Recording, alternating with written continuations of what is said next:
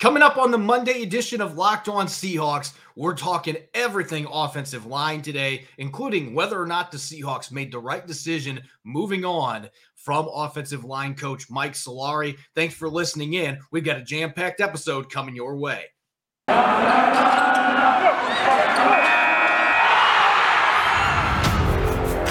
You are Locked On Seahawks, your daily Seattle Seahawks podcast.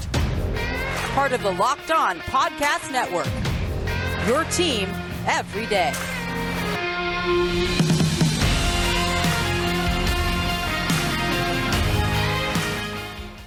Greetings, 12. This is Corbin Smith, your host for Locked On Seahawks. Joining me as always, my co-host in crime, Rob Rang. Hope everyone enjoyed yesterday's Super Bowl thriller between the Bengals and the Rams. Unfortunately, NFC West rival for the Seahawks taking home the Lombardi Trophy. With the big game down in the rearview mirror, all 32 teams heading into offseason mode. Tons of free agency and draft-related content coming your way here on the podcast today. Rob and I are going to be diving into one of Seattle's biggest name free agents that'll be hitting the market in March. And we'll also be taking a look at which position is most important to get an upgrade along the offensive line in free agency. Jam-packed show coming your way. This episode is brought to you by BetOnline.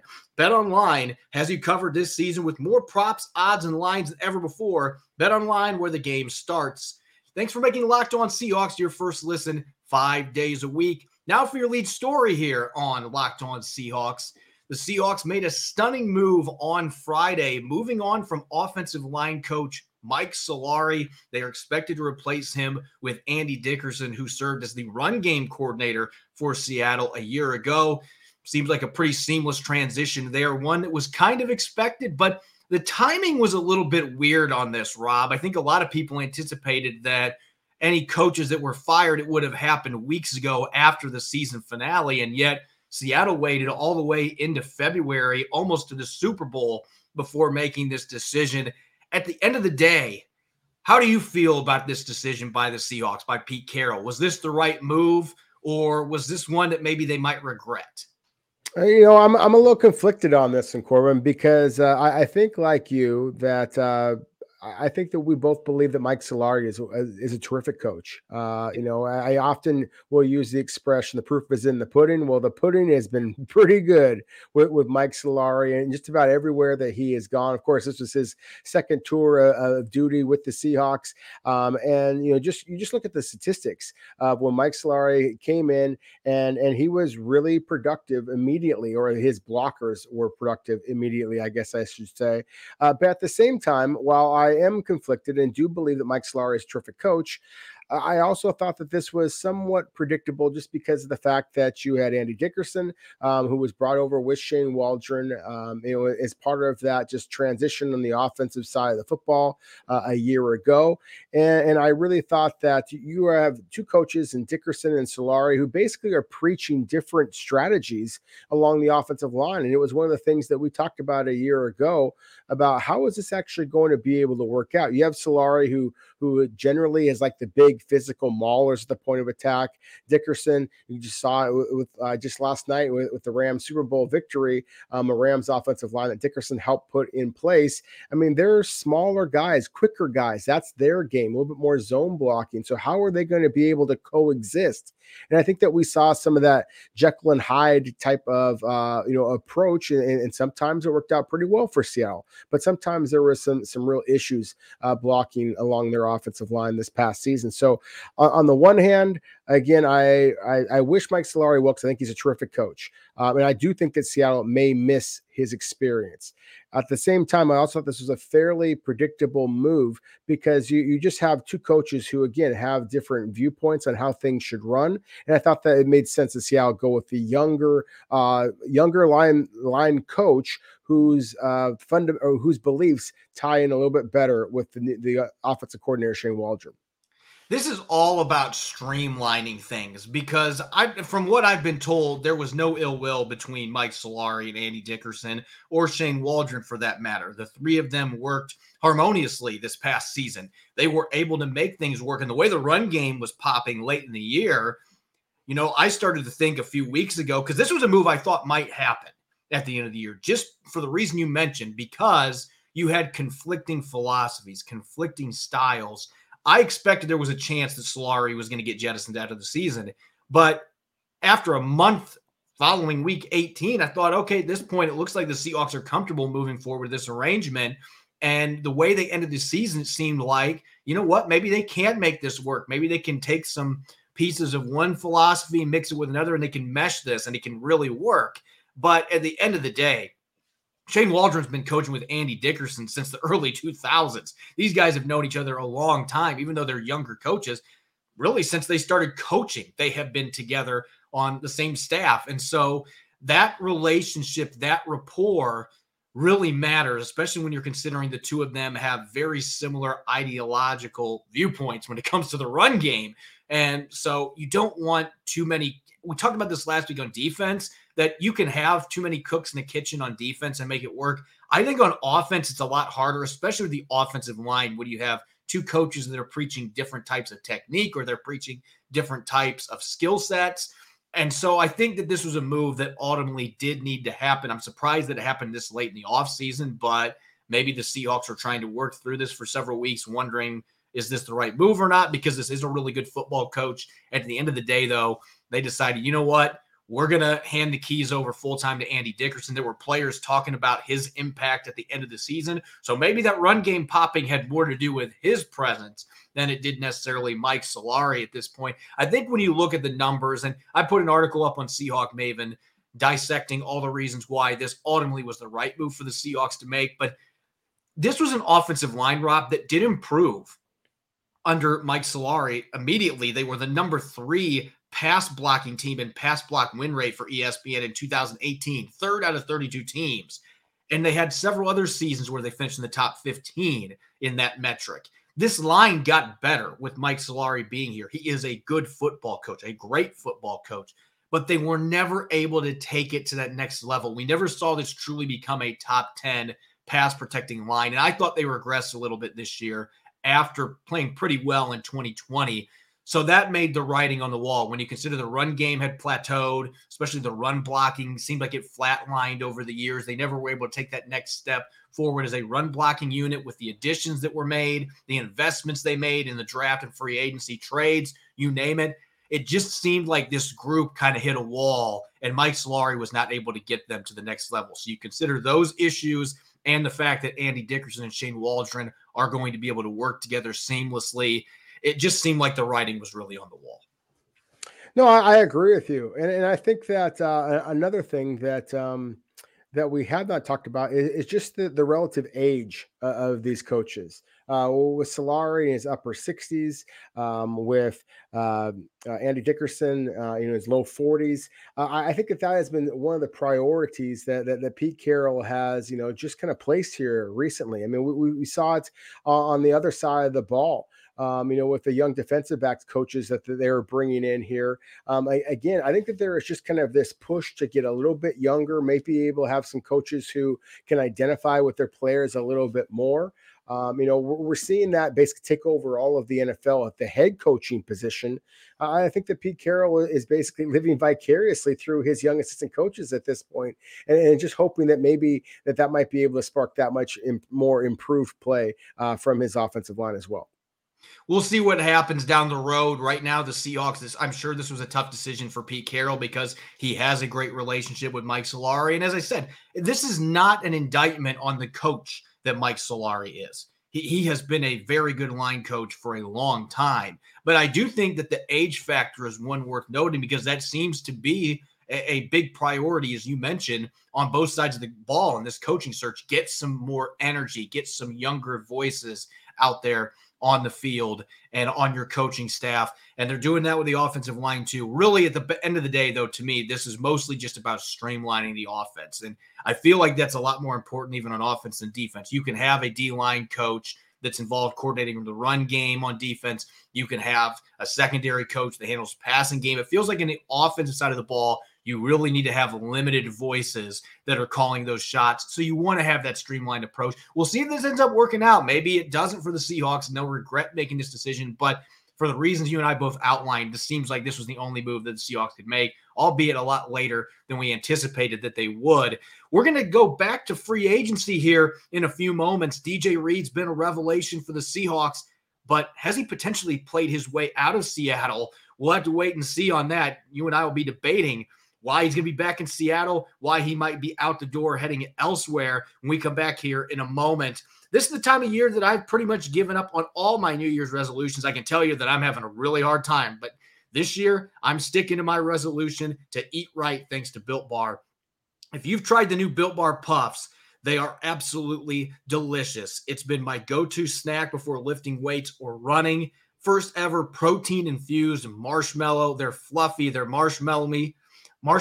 There's marshmallows on steroids, and it's not your normal protein bar. It tastes like a treat, covered in 100% real chocolate and amazing flavors. Cinnamon churro, coconut marshmallow, banana cream pie. They are going to be your favorites. All Built Bars are covered in 100% real chocolate. That includes puffs, low calorie, high protein. Replace your candy bars with these. They are better.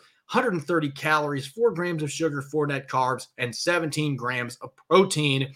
At Built Bar, they're all about the taste. They make it taste delicious first, then figure out how to make it healthy. And I don't know how, but they pull it off every time. Go to Built.com and use the promo code LOCK15 and get 15% off your order. That's LOCK15 for 15% off at Built.com. You're listening to the Locked On Seahawks podcast, Monday edition. I'm your host, Corbin Smith. Joining me as always, Rob Rang. Thanks for making Locked On Seahawks your first listen 5 days a week. With the Super Bowl now in the rearview mirror, all 32 teams shifting their approaches to free agency. And that's going to be starting on March 16th. So honestly, Rob, it's going to be here before you know it. Everybody's like, oh, the Super Bowl's over. There's no action, no football games till August. But there's going to be plenty of action in off-season mode coming here in coming days and weeks. Free agency officially starting on March 16th. One of the Seahawks' biggest names that is going to be set to hit the market, DJ Reed. They claimed him off waivers from the 49ers 2 years ago. This is the guy the 49ers are trying to stash because he had a significant injury, thought he was going to miss the entire 2020 season. The Seahawks wisely decided to claim him, and he was back in action after missing just 6 games. And he has honestly been one of the biggest surprises for the Seahawks in a good way the last 2 years. And he's proven you don't have to be tall and have long arms to succeed in his outside corner in Pete Carroll's defense. Yeah, he has been an absolute revelation for Seattle. You know, Corbin, when people complain about, Seattle's inability to hit on all their draft picks, hit on all their trades or their free agent signings, DJ Reed to me is one of the names that you have to mention. You have to give John Schneider and his pro scouts a great deal of credit because, as you said, they basically stole him. Not only from the San Francisco 49ers, but from many of the other NFL teams out there who did have a chance to put a waiver claim in on him. And of course, nobody that was lower in the rankings at that point than Seattle did so. Seattle took him, and DJ Reed has wound up becoming the best cornerback for the Seahawks in the past year and a half. And so I've been just super impressed by what he has been able to do. But the fact that he is a pending free agent, he is just wrapping up his 4-year contract that he signed with San Francisco after being a day 3 draft pick out of Kansas State a couple of years ago, as you mentioned, with the San Francisco 49ers. So DJ Reed is going to be looking to break the bank as much as he possibly can. There's going to be a lot of people out there going to say, oh, he's going to want to come back. He's built a home or is living here in Seattle, feels comfortable here, knows the defense. He might just take that quote unquote hometown discount. I don't think that's going to be the case. I think that he is going to be trying to get every single penny he possibly can. And the fact that the free safety behind him, Quandre Diggs, suffered the injury that he did in Seattle's last game, I think that's all the more reason why DJ Reed is going to absolutely try to strike while the iron is hot. Yeah, this is a league where you only get so many opportunities to make your money, especially when you're a former 6th-round pick. So I do think that is something of note. Looking back at the season that he just put together, started 14 games, obviously missed one with COVID, had a couple other games where he was dealing with some issues. But DJ Reed had a fantastic season, 78 tackles, had a pair of interceptions. Both of them came against the Detroit Lions and their backup quarterback, Tim Boyle. So that's worth noting. But He had 10 passes defense this year. And what's most impressive is what happened after he shifted back to right corner. He did not play well the first 3 games of the year at the left side. He just didn't look comfortable. He's never looked as comfortable on the left side. But they moved him back to the right side in week 4 against his former team, the 49ers, played really well that game. From week 4 on, his passer rating against him was below 67. So that's a pretty darn good number. The completion percentage was below 47%. That is really impressive. He was among league leaders in yards after the catch, or limiting yards after the catch, when receivers made plays against him in coverage. So it was flat out impressive. Did everything the Seahawks asked him to do. He played really good special teams the year before. They didn't have him doing as much with that this year because he was a starter. But you can make an argument. The interceptions aren't necessarily there, but a lot of the other numbers, when you look at the completion rate, the passer rating against, that he played like a top 10, top 12 cornerback in the NFL in the last 13, 14 weeks of the season. The numbers bear that out. The film bears it out. His technique is outstanding. He plays with the aggressiveness that Pete Carroll's looking for. He's got great quickness. All those traits have allowed him to succeed in this scheme that for a long time, I think people thought if you don't have length and you don't have height, you're not going to be able to play in this system. Again, DJ Reed has proven people wrong. And so that makes me wonder, with him being just 25 years old, coming off a finish to this season, the way he played last year, the second half of the season for the Seahawks, him being a young player that I think still got his best football in front of him. The Seahawks couldn't afford to bring Shaquill Griffin back last year. You can make an argument DJ Reed is a better overall corner at this point than what Shaquill Griffin was going into free agency. Maybe not the athlete, maybe not the size, but in terms of being a pure corner, he might be a better player, and he's hitting free agency at roughly the same age. So I think there will be a very healthy market for him next month. I do expect there to be a strong market for him. As you just mentioned with Shaquill Griffin, again, I mean, you're talking about a guy who ran the 4.3s and he's a 6-footer with those long arms and everything. There is just so many more teams out there who were willing to pay top dollar for that type of a cornerback. DJ Reed, it's funny because as you just described, he does not look like your typical Seahawk cornerback in terms of his height, in terms of his arm length, in terms of the ball skills. But my goodness, does he play like a Seahawk cornerback? I mean, that's one of the things we've talked about, Corbin, is that Pete Carroll has always prioritized, a certain level of aggression from their cornerbacks. They have to be able to come up and run support. And for a smaller player, DJ Reed plays like a 7-footer. I mean, he just plays with that physicality, that tenacity. And he does have, like a lot of smaller corners, does have that quickness, that fluidity in his hips to be able to change direction. They just, biologically have a little bit better ease of transition and acceleration than taller cornerbacks do. And so I think that to me is one of the most exciting things about Seattle, and the fact that they did have some success with these smaller cornerbacks is I think it just kind of opened up their eyes a little bit to the fact that you can be successful on the outside in this system, especially given all the speedsters that you're seeing at the wide receiver position now. You have to be able to match up athletic ability, not just size, but athletic ability with these guys. DJ Reed certainly did that. So I think that he is going to be among Seattle's top priorities to resign. But at the same time, as we just talked about, I think that it's going to be difficult to do so because I think that he really, truly is going to try to exhaust every single opportunity he can, get every single nickel that he can. The one thing that's working against him a little bit here is, again, the lack of that elite size and the fact that we are staring at one of the great cornerback classes in terms of the NFL draft that I've seen in a long, long time. And so some of these free agents out there, Corbin, they're not going to get the dollars that they might be anticipating just because of the fact that there's a lot of rookies coming in. They're going to be stealing some opportunities.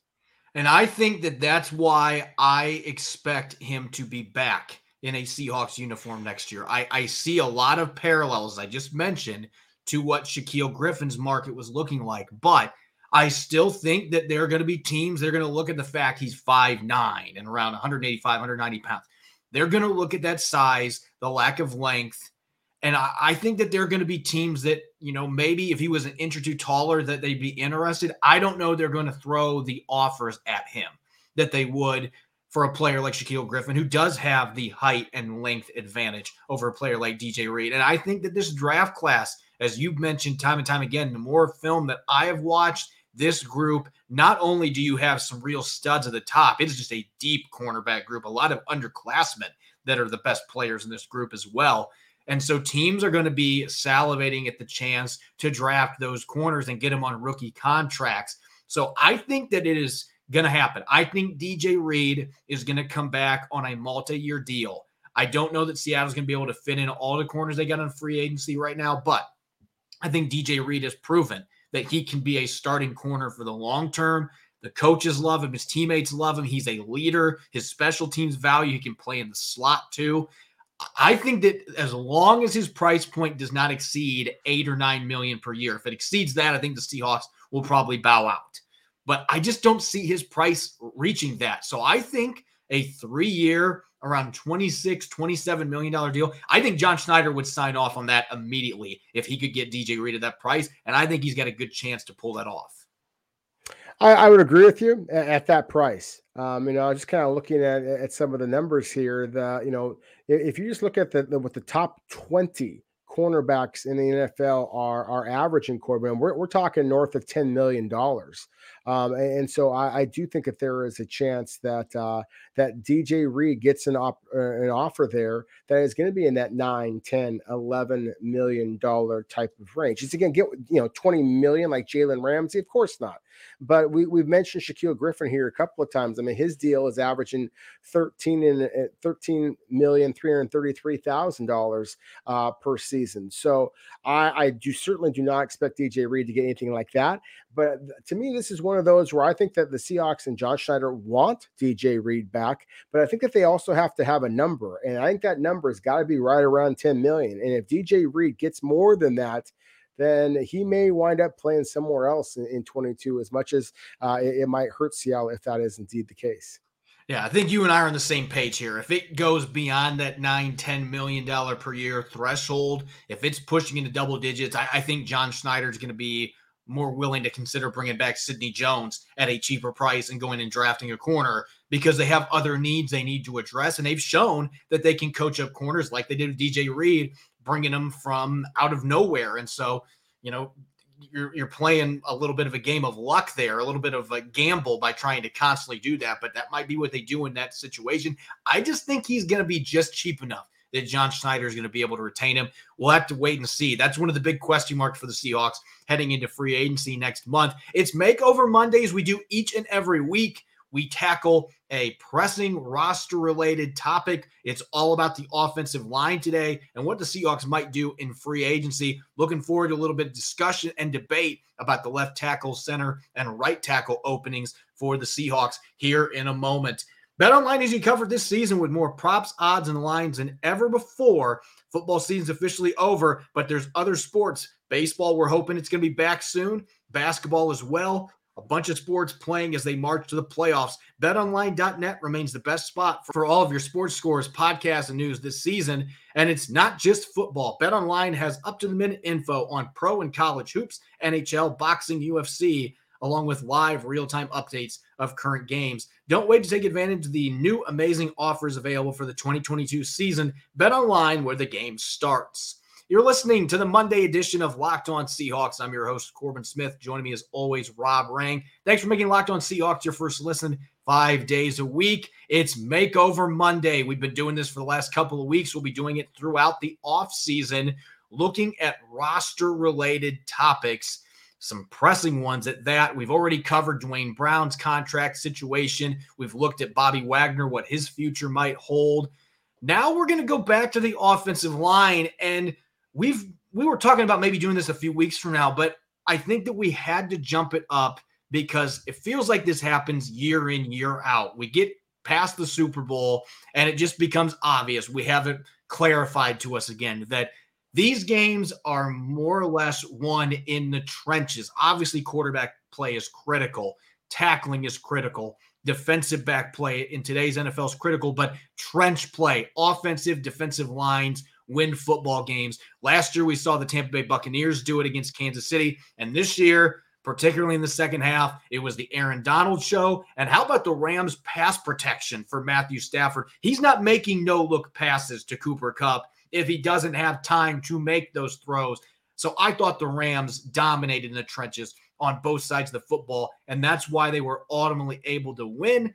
It's another lesson to the Seahawks that this is where you need to be building your football team. You need to get your trenches on par with other contenders if you want to compete for a Lombardi trophy. Yeah, I think it's you could say that's a lesson for the Seahawks. I think it's a lesson for Seahawks fans out there that just believe that it's all about the skill position players, and they kind of lose sight of the line of scrimmage.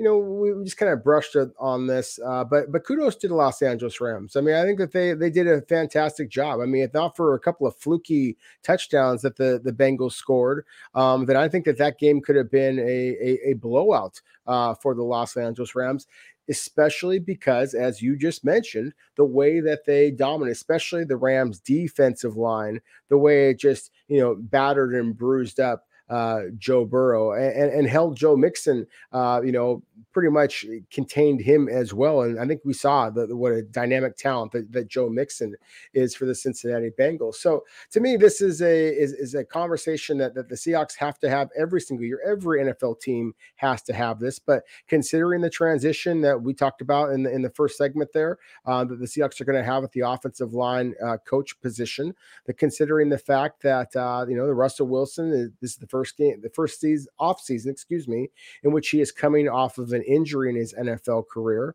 And again, considering that you're going to be going up against the Super Bowl champions here who still have Aaron Donald, unless he decides to, answer Seahawks fans' prayers and retire a little bit early, then I think that this is going to be a critical position for Seattle to really focus in on.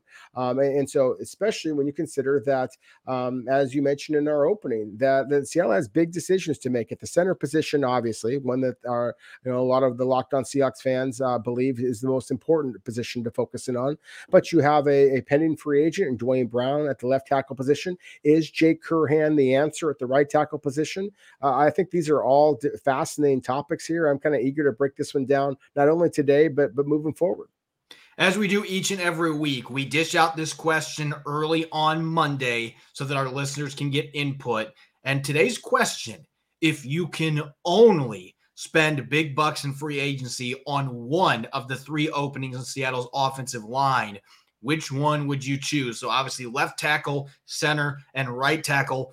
Rob, you and I predicted this was going to be the case, but center won this by an overwhelming majority. More than 70% of our 590 votes that we got today were for the center position. And not surprising, when you consider how John Schneider played this last offseason, we questioned it at the time, and it looked even worse as the season progressed, not picking Creed Humphrey or not signing a bigger name like a Corey Linsley in free agency, or going after somebody like David Andrews from the Patriots. Didn't have much of a market miraculously, and he had a really good year going back to New England. They had opportunities to upgrade the center position, and yet they brought back Ethan Posick and they brought back Kyle Fuller. That was the last thing most fans wanted. They wanted to see an upgrade at the position, and yet John Schneider in the front office decided not to do that. You had Dwayne Brown and Brandon Shell coming back at the tackle positions. Now both of them are going to be unrestricted free agents next month. So is Ethan Posick. So again, all three of those spots are open. So I really think that the question here is, knowing that the Seahawks, we just talked about how much money DJ Reed might cost to resign. We've talked about Quandre Diggs. There's only so much money to go around. And the Seahawks, yeah, they might have 30 plus million in cap space, but that is going to dry up fast. They're not going to be able to go out and spend big bucks to upgrade all of these spots along the offensive line. So I truly believe that it's going to be one position in free agency with an outside free agent that they might be able to address. They're not going to be able to do it with multiple spots unless they're signing low tier guys, and fans don't want that either. So at the end of the day, it just boils down to which position of those three does it make the most sense to spend your free agent dollars, your limited free agent money to try to upgrade. And I think you can make an argument for all three of these spots. Well, I think you can make that argument. Again, I'm a big believer in what Jake Curran showed already. I think that right tackle position is one that you should feel good about, just with the way that he played, as well as the fact that he is going to be on a very, very cost effective contract here for the next 3 years. I think that's something that Seattle absolutely is kind of keeping in its back pocket and is feeling really good about that. But at the same time, at the left tackle position, if you do bring back Dwayne Brown, then that might just take up all that money that we had just talked about. There's not going to be a lot of dollars there that you might be able to push over to that center position.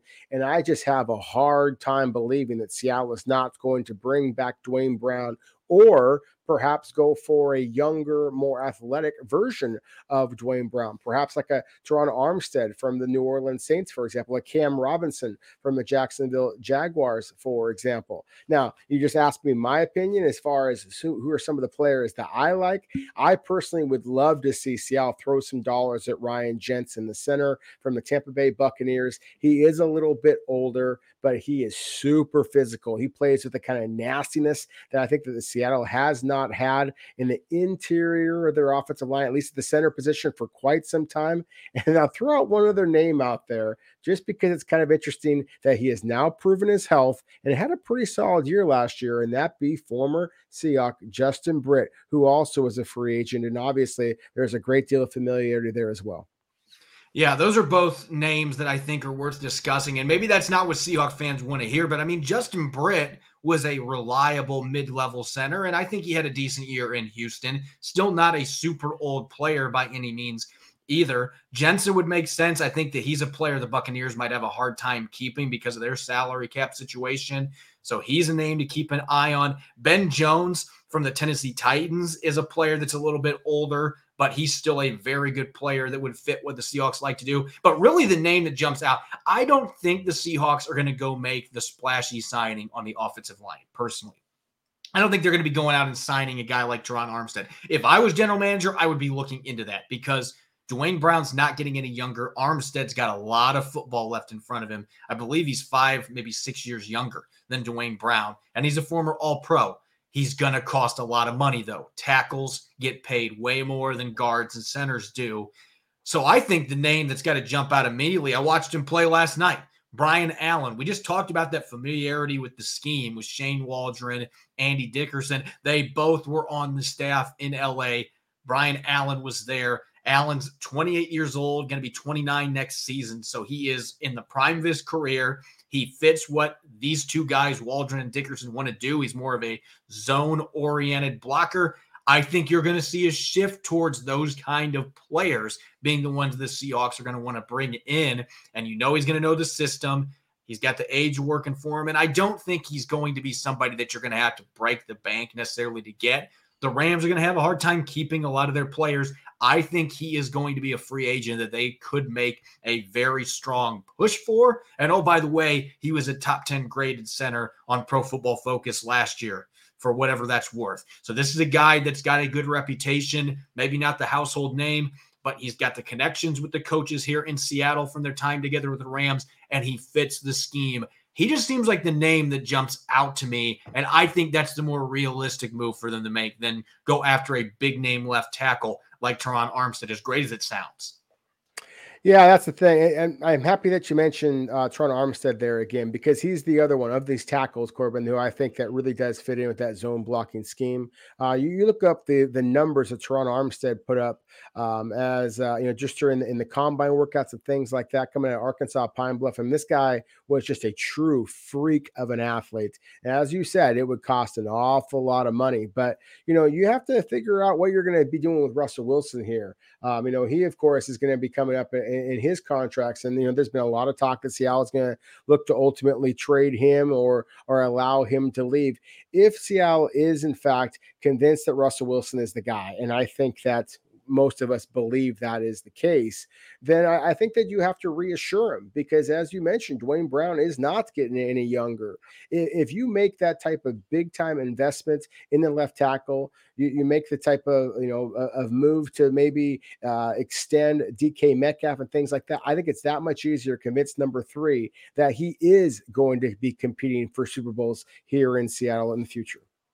Yeah, I think that's the one real argument for the Seahawks to throw the checkbook at Teron Armstead. And we'll have a chance to look at that more in depth as we go deeper into the offseason, because I do think that that is a topic that is going to come up time to time. I would not be surprised if the Seahawks are taking a look. They're going to look at that market because there are some other left tackles that are significantly younger that would make sense. But you also have to look from the cost standpoint and how well Dwayne Brown played the last 8 or 9 games last season. Still looks like he's got some football in him. He's still in outstanding shape. And so, again, center is the position to me was the weakest link on this offensive line. I like Jake Curhan like you do. I think that that is a position you could maybe bring Brandon Shell back on an affordable deal to compete against him, or Jamarco Jones even. But I don't think you need to make a splash move there. Bring in a worthy competitor to push him, a guy that has started some games in the league. You could draft a player at one of those tackle positions as well. Maybe Stone Forsythe gets some action at right tackle. There are a lot of moving parts here, but I think if it's one position out of those 3 that we have seen time and time again has been a problem for the Seahawks, it has been the pivot position. It's been center. They need an upgrade over Ethan Posick. You could bring Posick back as a 6th man, kind of that flex lineman, and I'd have no issue with that. But you can't move into another season with him being the guy, being your starter. They've got to make an upgrade there. So to me, I agree with the fans on our poll. 71%, I agree with you. I think center is the position, maybe not a splash signing, but they got to get an upgrade at that position to really help anchor this offensive line. And I think the rest of the line will fall in place off of that move. As always, thanks for making Locked On Seahawks your first listen 5 days a week. Now make sure to check out Locked On Bets as your second listen, your daily one-stop shop for all your gambling needs. Locked On Bets is hosted by your boy Q with expert analysis and insight from Lee Sterling. You can follow me on Twitter at Corbin Smith NFL. You can follow Rob at Rob Rang. Make sure to check out Locked On Seahawks on Apple Podcasts, Google Podcasts, Spotify, and of course, streaming on YouTube 5 days a week. Coming up on our show tomorrow, it's become an annual tradition after the Super Bowl. It's time to unveil our offensive blueprint, how to get the Seahawks back to the Super Bowl. This year is going to be a little bit more challenging. They were a 12-win team last year, 7-10, last place in the NFC West this year. But we've got a formula on offense to get the Seahawks back to the Super Bowl. You won't want to miss this episode, one of our favorite shows of the year. Enjoy the rest of your Monday. Thanks for listening. Go Hawks.